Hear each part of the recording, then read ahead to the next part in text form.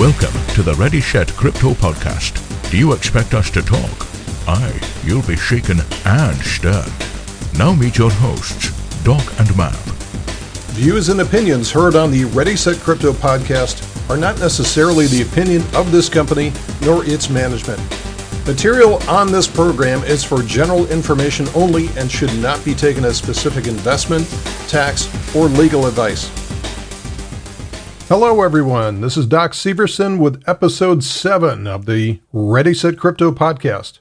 Today's topic is another tale of the tape, where I discuss some of the more personal elements of trading, those being the challenges of trading financial markets that we all share since we're human. If it were easy, then it's something that you could pick up on the shelf at Walmart or Tesco and everyone would have perfect and positive portfolios.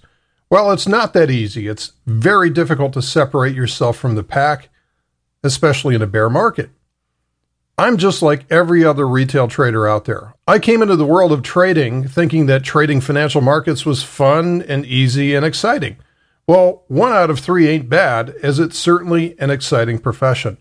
But it's never been easy for me to make a living at this, and the fun comes in only at the end of a long road that's littered with self-doubt, setbacks, and challenges that you eventually overcome if you have the right approach and if you're humble enough to understand that the market isn't here to fulfill your wishes.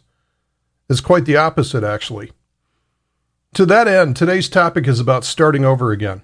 If you're like many, your first exposure to financial markets might have looked fun to begin with, especially in the final stages of a bull market where everyone's a genius. It's so easy, right? Just buy anything and it goes higher. The euphoria and fear of missing out causes the greed to kick in, and before you know it, you're borrowing money from your grandmother to increase your account leverage. Well, I think we all know how this turns out, and for many of you, you're still dealing with the consequences. So what do you do from here? How do you start all over again? Many just quit, muttering about Ponzi schemes and scams and things that they don't really understand. They're looking for a scapegoat, and they're easy to find. Folks like this are looking for a sure thing, and they don't understand that in order to seek reward, there must be an element of risk. No risk, no reward.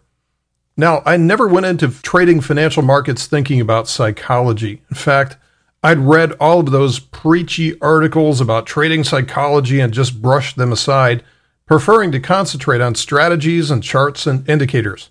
Many of you are in the same place and probably wondering when I'll get to the good stuff like that. Folks, understanding trading psychology is the good stuff. I would say it's probably responsible for over 90% of your eventual success, perhaps even more. You'll come to find that the basic blocking and tackling of trading is fairly simple. The strategies, the charts, the setups, the portfolios, etc. What's much more difficult is to manage the space between your ears and not become part of the manipulated investing herd.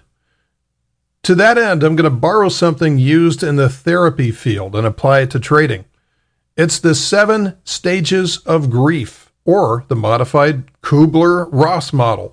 You might have heard this model applied to someone if they're suffering through the loss of a loved one or hearing a crushing medical diagnosis for the first time.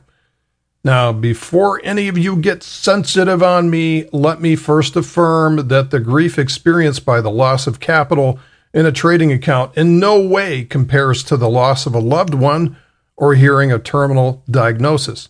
But it sure does feel bad to blow out an account, so that's what we're going to focus on today.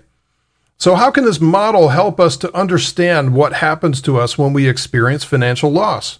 And we have to consider how to get back on the horse and get started again. Let's walk through the stages and see how they fit. Stage 1 is shock. Everything's been going along just great when all of a sudden your coin or portfolio gets dumped on.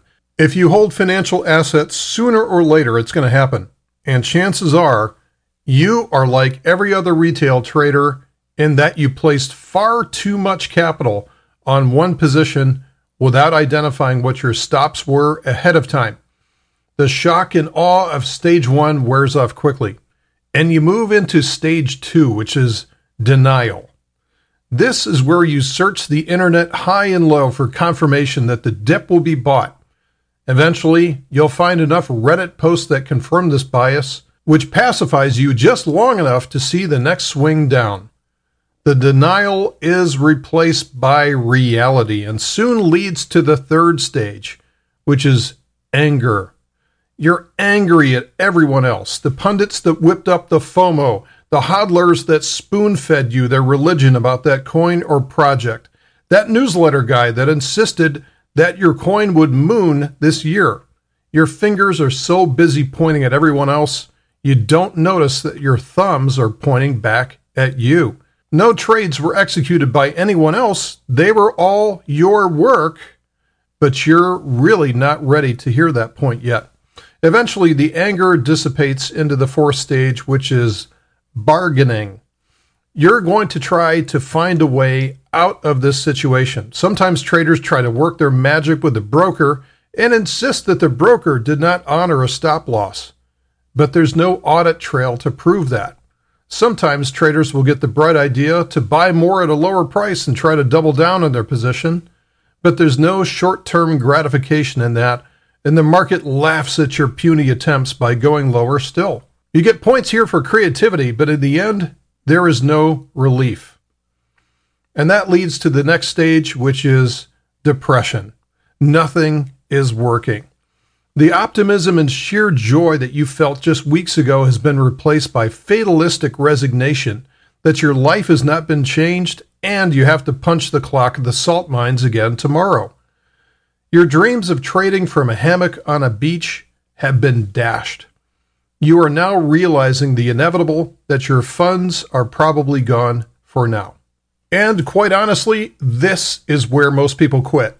They sell out whatever they have left in the market with some parting shots and are unlikely to ever return. Or, if they do, they will not return into the market until everything is mooning again, where they can repeat the same mistakes as before.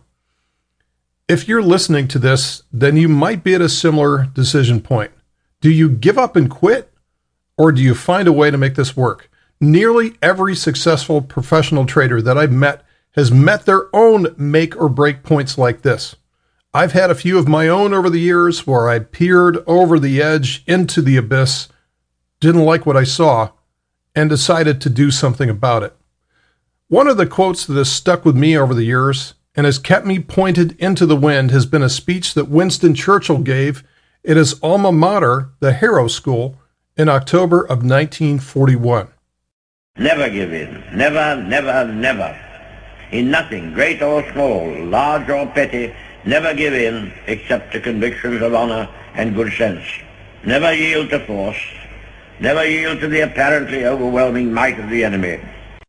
If you take the attitude that you will never give in, no matter what, then how can you be stopped? At the very end of that commencement address, not part of this recording, is his statement, "We now find ourselves in a position where I say that we can be sure that we have only to persevere to conquer." Look, whether you want to admit it or not, no financial market is your friend. It is war. If you doubt that, then you haven't seen a live trading pit. Yes, they're becoming extinct, and the majority of trading is done electronically now, but that doesn't mean that the battles are any less intense. Financial markets are a form of warfare, and you have to figure out whether or not you want to get into the battle or stay in the rear echelon like everyone else and just talk about it. Your first encounter perhaps did not go the way that you expected it to. I say, join the club with the rest of us. Many people don't realize how close to success that they were, right up to the point where they quit. If you quit, how can you ever be successful? You have only to persevere to conquer. Those that do not quit, those that realize that they might have been outmatched and ill-prepared for their first battle with the market, will make it to stage 6, which is the testing stage of the Kubler-Ross model. They'll start to dig and find answers. They realize that financial markets are devious vehicles meant to take every penny of your money if you think like the rest of the herd. You start to study professional approaches and tactics. You realize the skill gap that you must fill before you can hope to have any long-term, consistent success at this venture. And those with the proper motivation will make it to stage 7, which is acceptance. You've now accepted your loss and you understand why. You've accepted the fact that you were not prepared and outmatched in battle. You've accepted the fact that you need to upgrade your skill set and take a more professional approach next time. You no longer feel grief, but more of a sense of determined calm that you know what to do next time. Can you now see how we can apply a psychological grief model to explain the world of investing? Quite honestly, for as long as I've been helping others, everyone has exactly the same issues and follows this same journey to become a more effective professional investor. If you haven't listened to it yet, find my podcast episode 2 for the 10 stages of investor development. So let's get back to square one and address the original question for this episode. How do you start all over again? First off, you must have the desire to get back into the arena and do it right this time. Secondly, you will repeat the same mistakes that you made the first time unless you take the time to dig and find out exactly what you did wrong the first time around.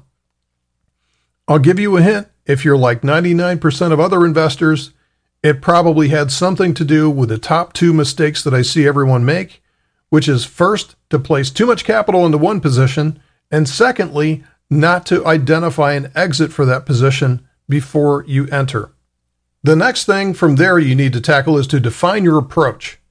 Most don't have any sense of how to create a professional approach to investing. By defining their path through a business plan and a trading plan, are they an investor with a longer time horizon or a trader that is just looking to jump on a quick swing? In addition, I'm an advocate of simplifying things when it comes to investing in markets. Most folks think that they need to diversify into dozens of coins or tokens using several different strategies. My preference is that you keep it simple, otherwise you'll end up as a jack of all trades and a master of none. Follow Curly's Law and find your one thing. You know, some of you are going to hear this episode, and this will be the straw that breaks the camel's back, the final trigger that makes you yell out, "Who the hell wants to do all that? Why does it need to be so difficult? Why can't this be easy? No thanks, Doc. I'm out of here."